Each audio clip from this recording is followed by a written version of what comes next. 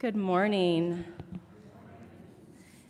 Our opening words this morning come from the beloved author Toni Morrison, whom we lost this week, but who leaves us with so many of her words. These are from her acceptance speech for the Nobel Prize for Literature, which she received in 1993. Be it grand or slender, burrowing, blasting, or refusing to sanctify, whether it laughs out loud or is a cry without an alphabet, the choice word, the chosen silence, unmolested language surges toward knowledge, not its destruction. But who does not know of literature banned because it is interrogative, discredited because it is critical, erased because alternate? And how many are outraged by the thought of a self-ravaged tongue? Word work is sublime, she thinks, because it is generative. It makes meaning that secures our difference, our human difference, the way in which we are like no other life. We die. That may be the meaning of life. But we do language. That may be the measure of our lives. Welcome to this place and this hour, a place where we do language as we seek to know each other and ourselves better. I invite Leah to share an opening song with us this morning.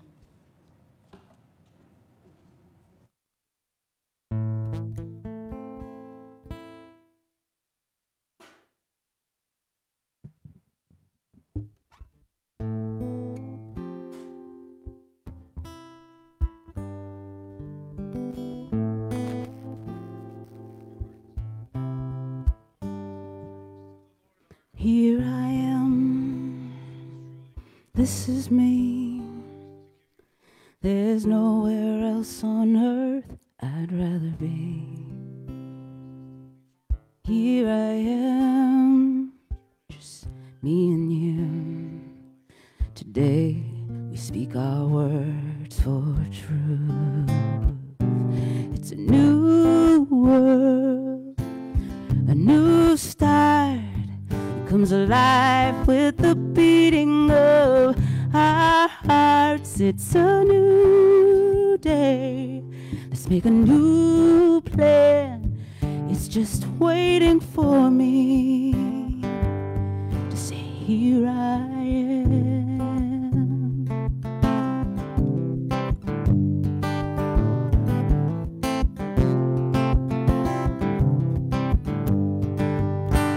Here we are, we've just begun, and after all this time, our time has come. Yeah, here we are, still going strong. Right here is the place we all belong. It's a new world, it's a new start. Comes alive with the beating of our hearts. It's a new day. Let's make a new plan. It's just waiting for you to say, here I am.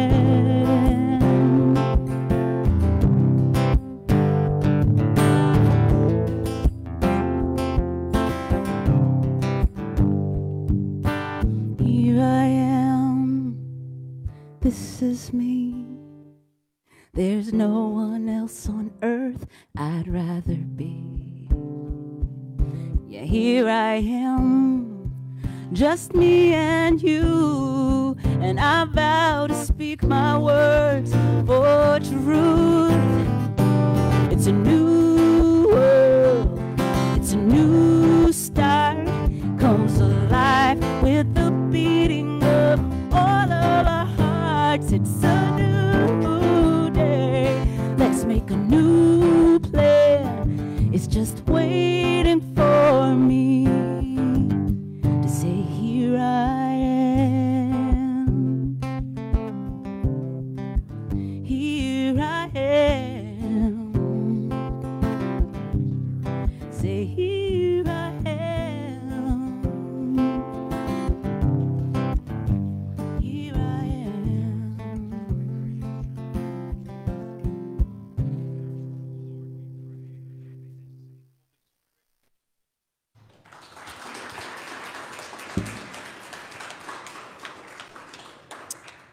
Leah, it is always such a pleasure to have you here, not just because your music is beautiful, but because I feel like you have the gift of finding just the right song after whatever I've just said. So that was amazing and perfect. Thank you.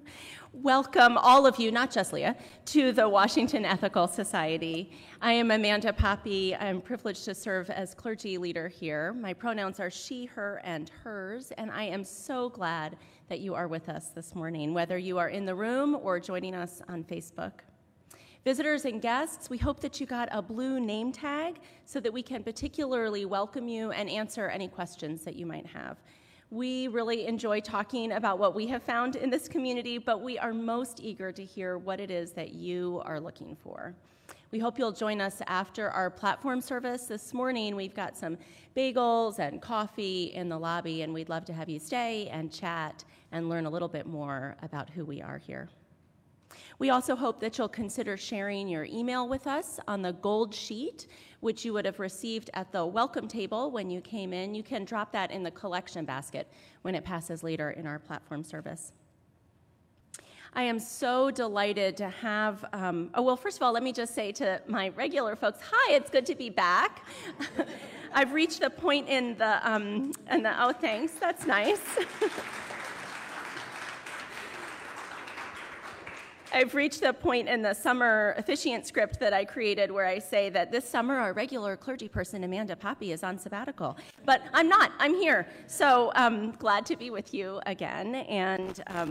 And it was great to hear about all of the great platforms that you enjoyed and to talk a little bit with the Reverend Karen Rasmussen, who was our sabbatical clergy while I was gone. And today, I am super excited to have my colleague, the Reverend Amanda Weatherspoon, with us. Amanda is one of the ministers at River Road UU congregation. She is there the Minister for Justice and Community Building, which just sounds great. And we're so excited to have her with us this morning. I'd like to remind you to silence your electronic devices this morning so that you can be fully present with us. Just put it on vibrate. Though while you have it out, you might as well check in on social media, let folks know that you're here, and invite them to join you next week. And now I'd like to invite Susan Runner to come and light our community candle this morning. So, okay, hang on. So some of you may know that Susan Runner and two other WES members, Rose Imhoff and Russell Corbin, who is one of our just graduated teens, were all featured in a book that the American Ethical Union created called Ethical Humans. It's so nice. So I'm now going to refer to you as an ethical human every time I see you, Susan. Susan was featured really particularly around her work with our sibling community in El Salvador, where Dr. Runner brings her dental clinic with like a foot pump or something and does, it's a motor, I guess there's a motor, I don't know. The mythology has increased. And does dental work and has for many years with our sibling community there. And then Rose's amazing life, very interesting, varied life is featured. And Russell's work, both with the sibling community and some of his environmental activism, are featured. So you can purchase these. We have a few, which we'll have out in the lobby starting next week, and you can get them from the American Ethical Union. They feature folks from societies all around the country. But I wanted to give Susan hers. Thank you. And yeah. And to give a special shout out, so our folks were interviewed and their little write-ups were done by Beth Baker, and Ross Wells served as the photographer. And so huge thanks to Beth and Ross as well for creating those. I'm sure all of the people featured from many ethical societies are wonderful, and we know that the three from Wes are the best. So, the most human, I'm not sure. Susan's going to share our statement of purpose this morning. The Washington Ethical Society is a humanistic congregation that affirms the worth of every person. We strive through our relationships to elicit the best in the human spirit. With faith in human goodness, we appreciate each person's unique capacities. We joyfully celebrate together and support each other through life. We nurture a sense of reverence and responsibility for each other and the earth. We invite you to join our community of children and adults as we work for a world where love and justice cross all borders. Thank you so much. As Susan lights our community candle, I invite you to join in our candle lighting words. May we kindle within us the warmth of compassion, the light of understanding, and the fire of commitment to build a brighter future for all.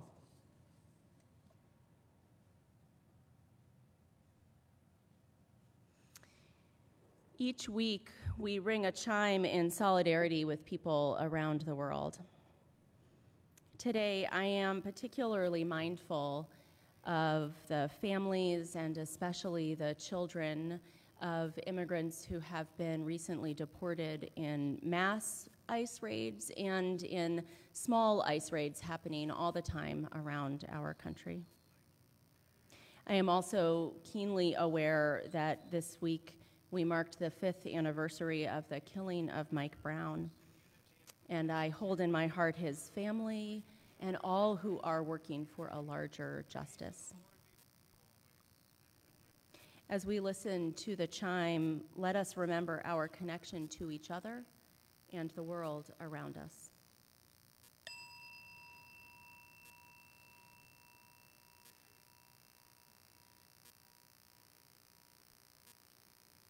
Let us hold in our hearts all that hurts in the world.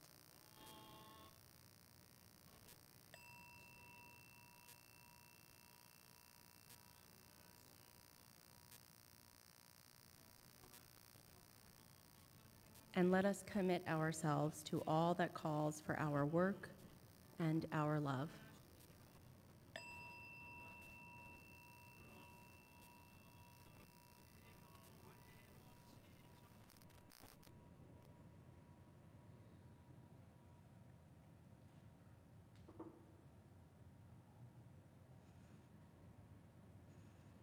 I invite you now to settle into a time of deeper meditation.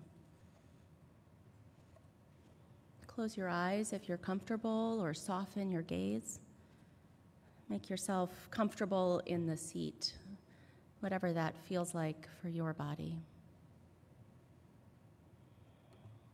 Take a breath in and let it out.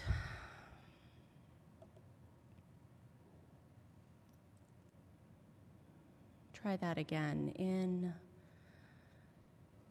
and out.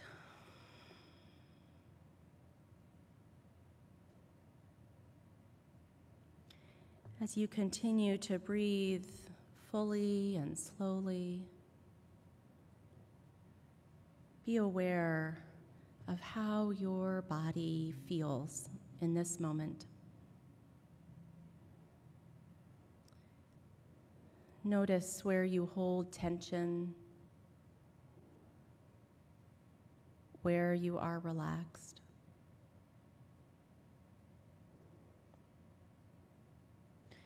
Notice the way it feels to breathe, your stomach or chest moving, the air passing through your mouth or nose.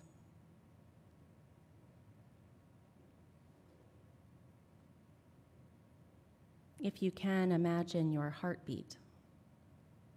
Listen for it.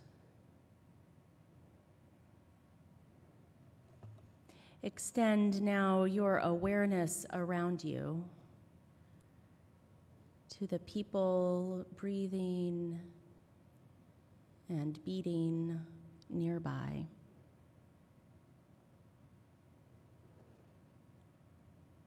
each one of us our own person, each one of us connected to every other one.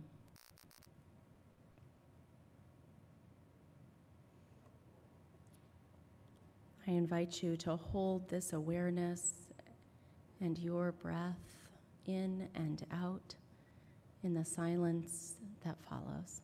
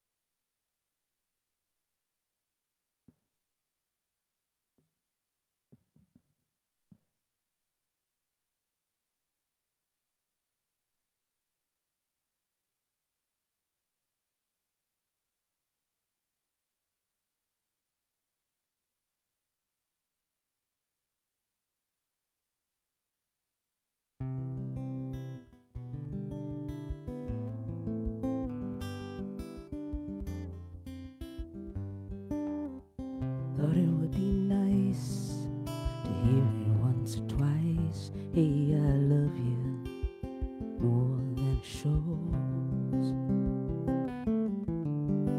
Thought it would be nice to look in someone's eyes and make believe I could even see their soul. I've heard it said that blood is only when it meets the ear, or when you let it go. I may be all alone, my blue blood is all my own, that I know, that I know.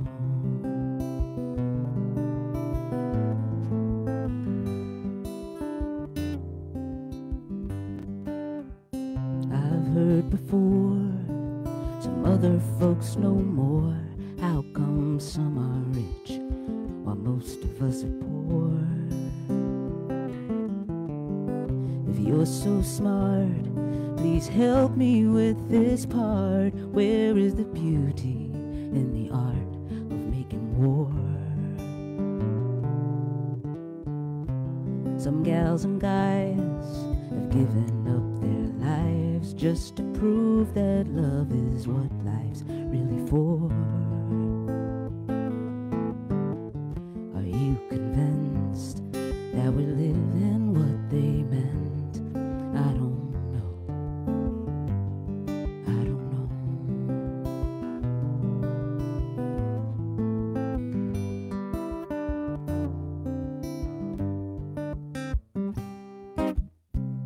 I've got no reason not to believe what you say,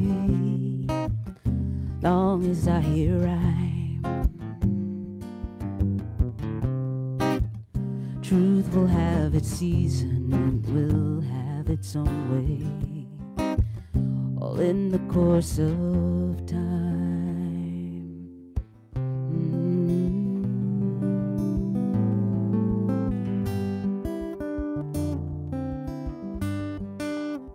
My place in this game, my country and my name, I stand by that for now, but it's subject to change.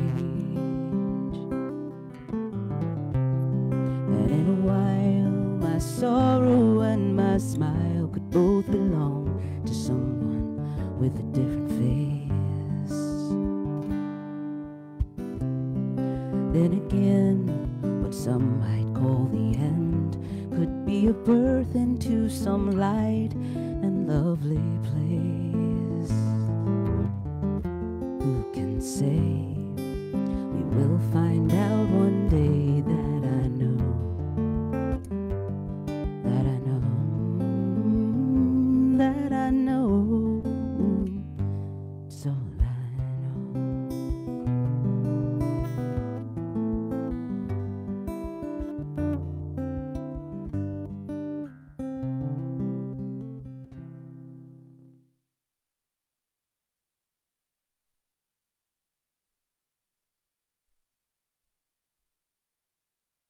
Hello and good morning. Thank you so much for welcoming me and to your beautiful community, for the soul-nourishing music and the opportunity to gather together once more this morning. So one of the things I love about humanism is that it places an intrinsic value on what we create together, for better or for worse. And I'm not talking about a moral or superior value, but rather a significance. And I find tremendous value in popular culture, music, media, fashion, art, technology, as a gauge of the story that we tell ourselves about ourselves. Even more fascinating is how these stories hold up to the reality of our lived experience. Let's take Hollywood, for example. Hollywood is not a nonprofit organization. It exists for the sole purpose of producing content that will generate revenue by giving people what they want. So when cultural tides turn, so does the content that our culture produces. We're witnessing more representation in film and television, more stories where people of color, queer people, disabled people, economically disadvantaged people are protagonists, are not reduced to stereotypes or tropes, in which people are complex and unique and full. And while there remains plenty of work to be done to further expand this representation, I can solidly say that a person like me is more represented in media than ever before in my lifetime, which feels very important and crucial. But there's a complexity with media. While it tells one story of our ideals, it simultaneously exposes our truth. It's no coincidence that while folks like me and other marginalized people become more and better represented in pop culture and media, that we also become more represented in institutions, in leadership roles, in prominent and prestigious roles, and the like. And it's also definitely not a consequence that with the rise of this representation, there's also been a steady rise in identity-based violence and hate. So essentially, as we become more equitable and representative, more true to the diversity that already exists in our world, the more dangerous it becomes for us all. The more that people in the margins seek to embrace our identities as our own sources of empowerment and belonging in the world, the more vilified the idea of identity becomes. So the term identity politics has all but become demonized, and not only in the alt-right and places like that, but the negative interpretation of this term is becoming more commonplace in the mainstream even. In a sense, identity politics can refer to the ways that our identities shape our experiences, with a particular importance placed on our social location, race, gender, sexuality, and the like. It also takes into account that the society that we live in is also shaped by these constructs. Essentially, this concept postulates that the human experience is not neutral. When we apply this concept to oppression and injustice, it becomes threatening. And that's because one of the main ways by which oppression and injustice is enacted is by normalizing oppression, by creating systemic oppression and acting as if that's just the way it's always been and there's nothing that we can do, the underlying assumption being that life is fair and just, and that those who suffer the consequences of oppression do so by their own choice. Identity politics disrupts this notion by asserting that these systems are enacted upon people who then carry the effects of oppression into everyday life. And furthermore, that this oppression affects their opportunities, quality of life, wellness, and their general experience. Now, the denigration of this concept is absolutely nothing new. We've all heard terms like pulling the race card or the attacks on affirmative action. Sometimes the denigration came in the form of overt bigotry, like those who oppose desegregation, sometimes covert, like the DSM citing homosexuality as a mental illness. But there's always been a notion that people are solely responsible for their own lot in life. It's that's your problem to fix, not mine kind of mentality. Also, in a way, this term has become reductive. implying that all the discourse and action that regards the ways in which those in the margins are impacted by real systemic conditions, it can be boiled down to a lack of personal responsibility or an overreaction, or that we took care of all of this long ago and it's just something that we all need to get over. And yet, with each generation, we witness the same type of identity-based violence and oppression as the generation before. And of course, it's always repackaged and rebranded in some other type of way, because we can't have legalized slavery in the fields. Instead, we privatize prisons. The Proud Boys instead of the KKK, we still redline. We still discriminate based on sex and gender and all kinds of things. We still have slavery in almost every form. So how could anyone possibly say that identity somehow doesn't matter? This past week, in the wake of the 2 mass shootings in one 24-hour period, the chair of African American Studies at Princeton University, Eddie S. Glaude Jr., he said this on MSNBC, and I'm just paraphrasing. He says, "See, the thing is this. There are communities that have had to bear the brunt of America confronting the danger of their innocence, and it happens in every generation with the mentality of, oh my God, is this who we are?" He later goes on to say, "And so what we know is that the country has been playing politics for a long time on this type of hatred. We know this, so it's easy for us to place it all on the president's shoulders. It's easy for us to place Pittsburgh on his shoulders. It's easy for me to place Charlottesville on his shoulders. It's easy for us to place El Paso on his shoulders, but this is us. And if we're going to get past this," he says, "we can't blame it on him. He's a manifestation of this ugliness that's within us." So Glaude's analysis points to the age-old conflict and tension of the ideal versus the truth. And so this brings me to Erik Erikson and his conflict stage theory of development. So Erik Erikson was a student and a contemporary of Sigmund Freud's, and we all know Freud can be very problematic. And he had developed this psychosexual stage theory of development, which, just to sum it up and not to get into it, it focused on the ways in which pleasure and frustration impacted a person's psychological development, asserting that a person could not move to the next stage without first completing the stage that they were in. And so Erikson came along in the same school of thought, yes, but he expanded this theory to encompass the sociological and societal impact of a person's development as well. So where Freud's theory focused on the individual psyche, Erikson focused on the relationship between the individual and themselves, and also the individual and their environment. So Erikson's 8 stages characterize each developmental age from birth to end of life, and his stages aren't so much about conquering that stage so that one can level up, but rather navigating the conflict presented at each stage as to move to the next with a more solid foundation or not.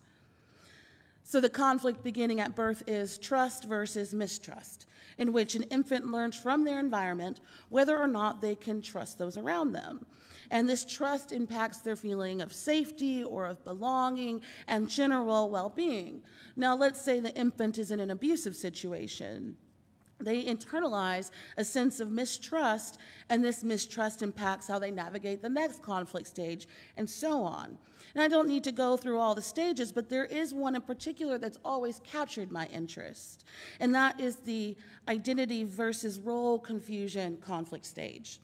So this stage occurs roughly around adolescence, and it's characterized by a search for identity and personhood and sense of self. And this conflict in the stage is figuring out where one fits into the world in light of their identity that is developing. And we keep in mind that Erikson's stage theory is focused on environmental impact. So at this stage, a person is not only exploring who they are, but how they fit into the world around them. That's that role confusion part. They're figuring out, what kind of person am I going to be? Now, many psychologists agree that while personality is set from pretty early on in life, identity often changes, and this stage is the first stage, according to Erikson, in which we begin to struggle with our identity.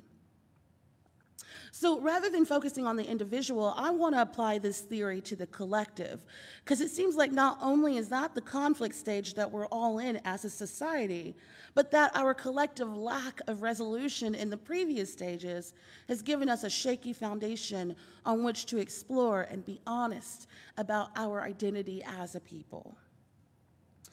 I firmly believe that if we really want to know what the larger societal trends are, we only need to examine the institutions to which we belong.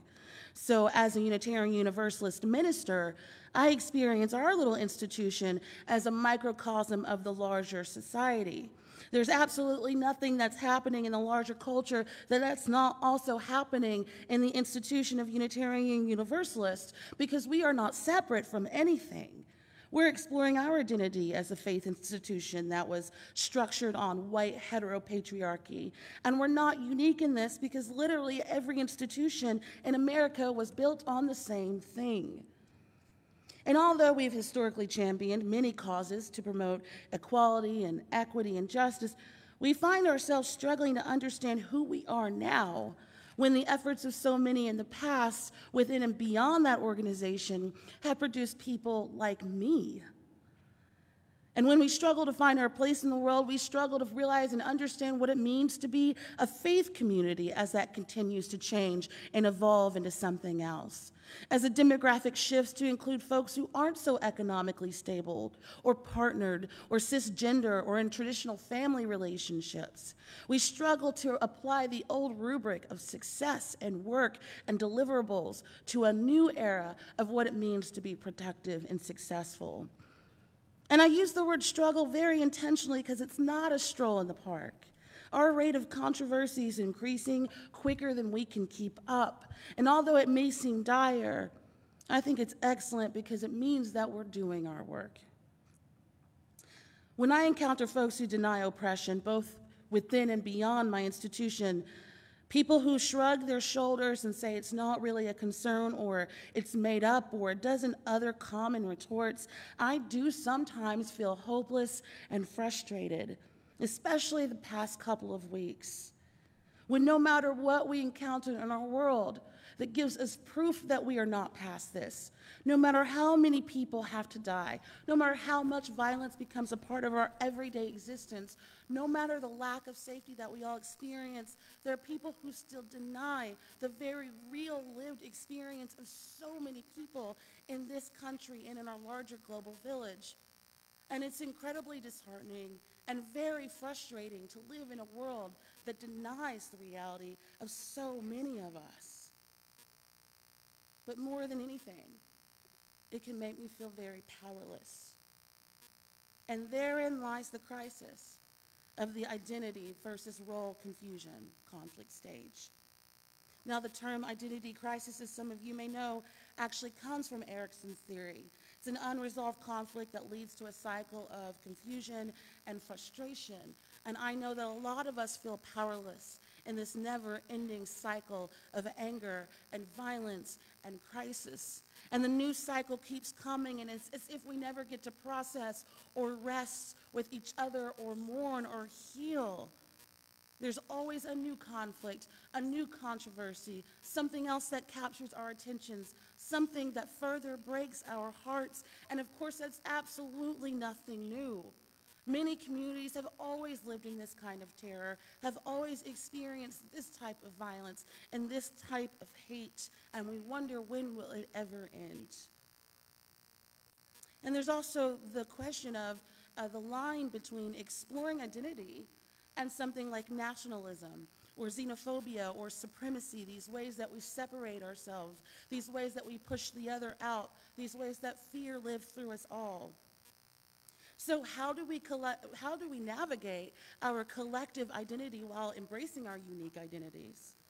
And these identities have always dictated so much about how we each move through the world. And of course, none of us have the answers to these questions, but we're all living in the reality of the consequences of our past and of our present. But where there's hopelessness, I believe there's opportunity. And where there's opportunity, I believe there's joy. Opportunity to make space for each other with boundaries, of course. opportunities to grow together in a new way, a way that celebrates who we are becoming as a people, the ways we are evolving and adapting. In our own institutions, we have an opportunity to get real about what it means to have an examined faith, one that accounts for the lived realities of the past with the complexities of the present. To get real about what we need and what we are and who we want to become together. We have an opportunity to come alive in this moment, in these spaces of crisis, and really, what other choice do we have? There's no other replacement humanity coming to make us better. We can no longer pretend that this idea of onward and upward means anything real. In fact, many of us have never had that luxury. And we're here for this. We were made for these times, and that is the good news this morning in these times, my friend. We were made for these times. We are here. And so I look to humanist ideas and principles, to what we are capable of creating together, of that which is from us but bigger than all of us, the tools of technology, of communication, art, music, creativity that allows us to tell a new, different, more honest, more truthful story of what's happening now and what's always been happening. And as a spiritual humanist, I embrace grace and mercy and love and presence with my whole heart. And as a full and flawed human being, I hold these times of transition with great tenderness.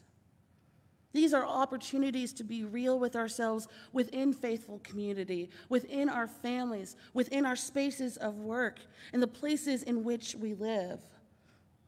When I explore my own identity, even, I can find places of privilege or ignorance or fear. None of us is exempt, and we are all becoming something new together. That, to me, is the deeper meaning of those conflict stages. It's about being where we are while knowing that while we are transitioning into something else, we get to drive that ship. The struggle of identity is a struggle of transition, a struggle of becoming, a struggle of transformation, and that struggle is what leads us to the truth of all existence, which is connection. The need to connect and belong and contribute is directly linked to the need to survive and thrive. Embracing my identities allows me to grow into a fuller and more truthful version of myself so that I can connect authentically and meaningfully to others in the world around me.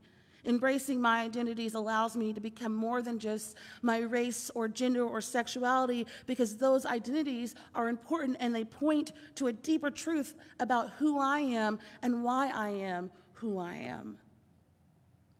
And of course, there's so much more to be said about identity and the roles that power plays within that. There's so much exploration around the need for marginalized people to come together for support and comfort, to retreat from being othered that the world so often puts on us. And there's also a lot of nuance to apply here. And these are conversations that we all should be having, paying attention to power, looking what it means to come together in affinity, looking at what it means to be in community together given all of our unique differences. We shouldn't shy away from these conversations in our lives, in our homes, in our family, in our community. The denial of the reality of the human condition does us no help in these times. I don't know how to make sense of anything that's going on, but I know we are wasting our opportunities to grow and to live and to love if we don't look at what's happening and our role in it as well. Not waiting for some extra different thing to come and save us or create a new law or do something that will magically stop this. Because just like Hollywood is a mirror to the reality of what we want and what we pay for and what we consume, this violence is a mirror of the reality that we all create together. So when we explore these crises and we explore our identities, we have an opportunity to explore the ways that we can use who we are and the fullness and the realness of who we are to address this violence, The violence that starts in our lives, in our communities, in our friends, in our family. The violence that starts with isolation. The violence that starts from not understanding somebody else's life. None of us are separate from what is happening in our world right now. That's the work of conflict. That's the work of conflict stages. To fully face ourselves, to fully face each other, and to be real about that. And of course, to love ourselves through this transition, to find the joy and the connection of humanity that pulls us all together. May it be so for us as a collective. May we embrace the realities of who we are, how we got here, and why, not to separate, not to assume superiority, but to connect with one another deeply as we transform into something truer and more meaningful. May we hold these times with a great tenderness and with great respect. As we navigate the many crises of our time, may we do it knowing that we belong to something larger, a larger story, a larger narrative, something that is embedded in truth, and that we are creating the next chapter of human history. We are not beholden to the ways that it used to be, the way that we think it has to be. We get to create that together. What a joy, what a blessing, what an opportunity. With every act of honesty and loving conflict, with every difficult conversation and all of the growing pains that we experience that are going to keep coming, all the ways that we're going to be called into discomfort, all the ways that we are going to be called to each other. May we celebrate the opportunity and the pure potential within each of us to heal each other and to heal our world. May it always be so. Ashe, and blessed be.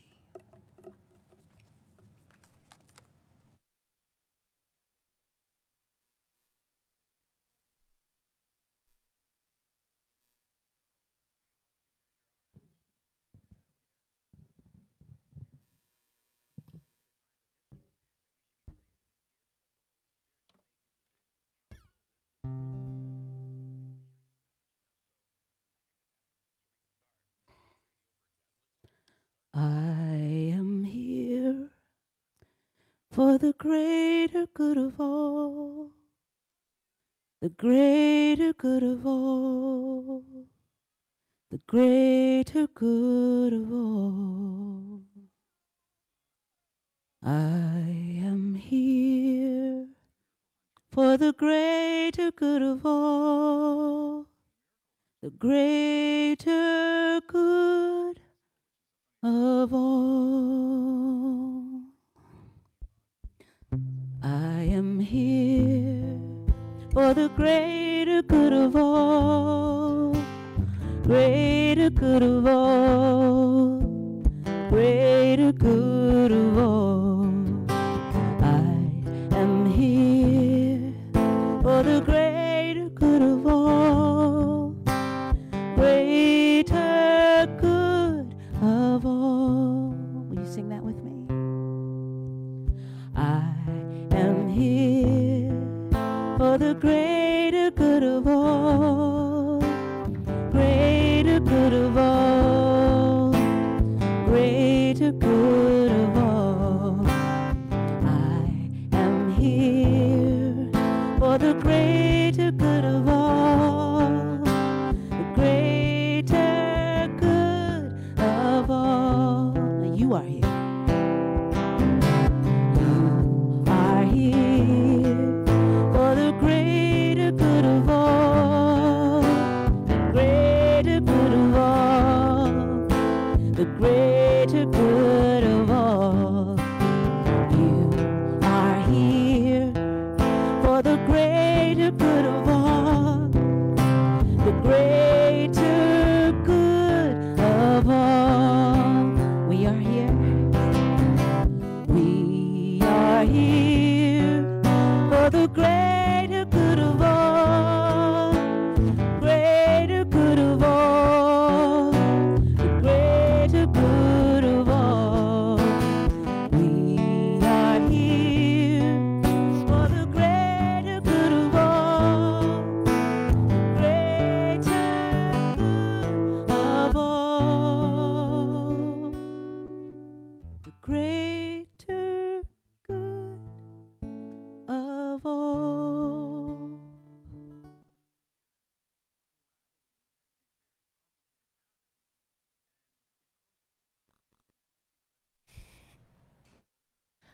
Thank you both so much. It is a particular joy to come back from sabbatical to a Sunday morning in which I am so fed.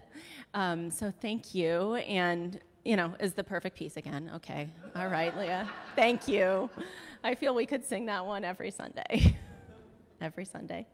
This is the time in our platform service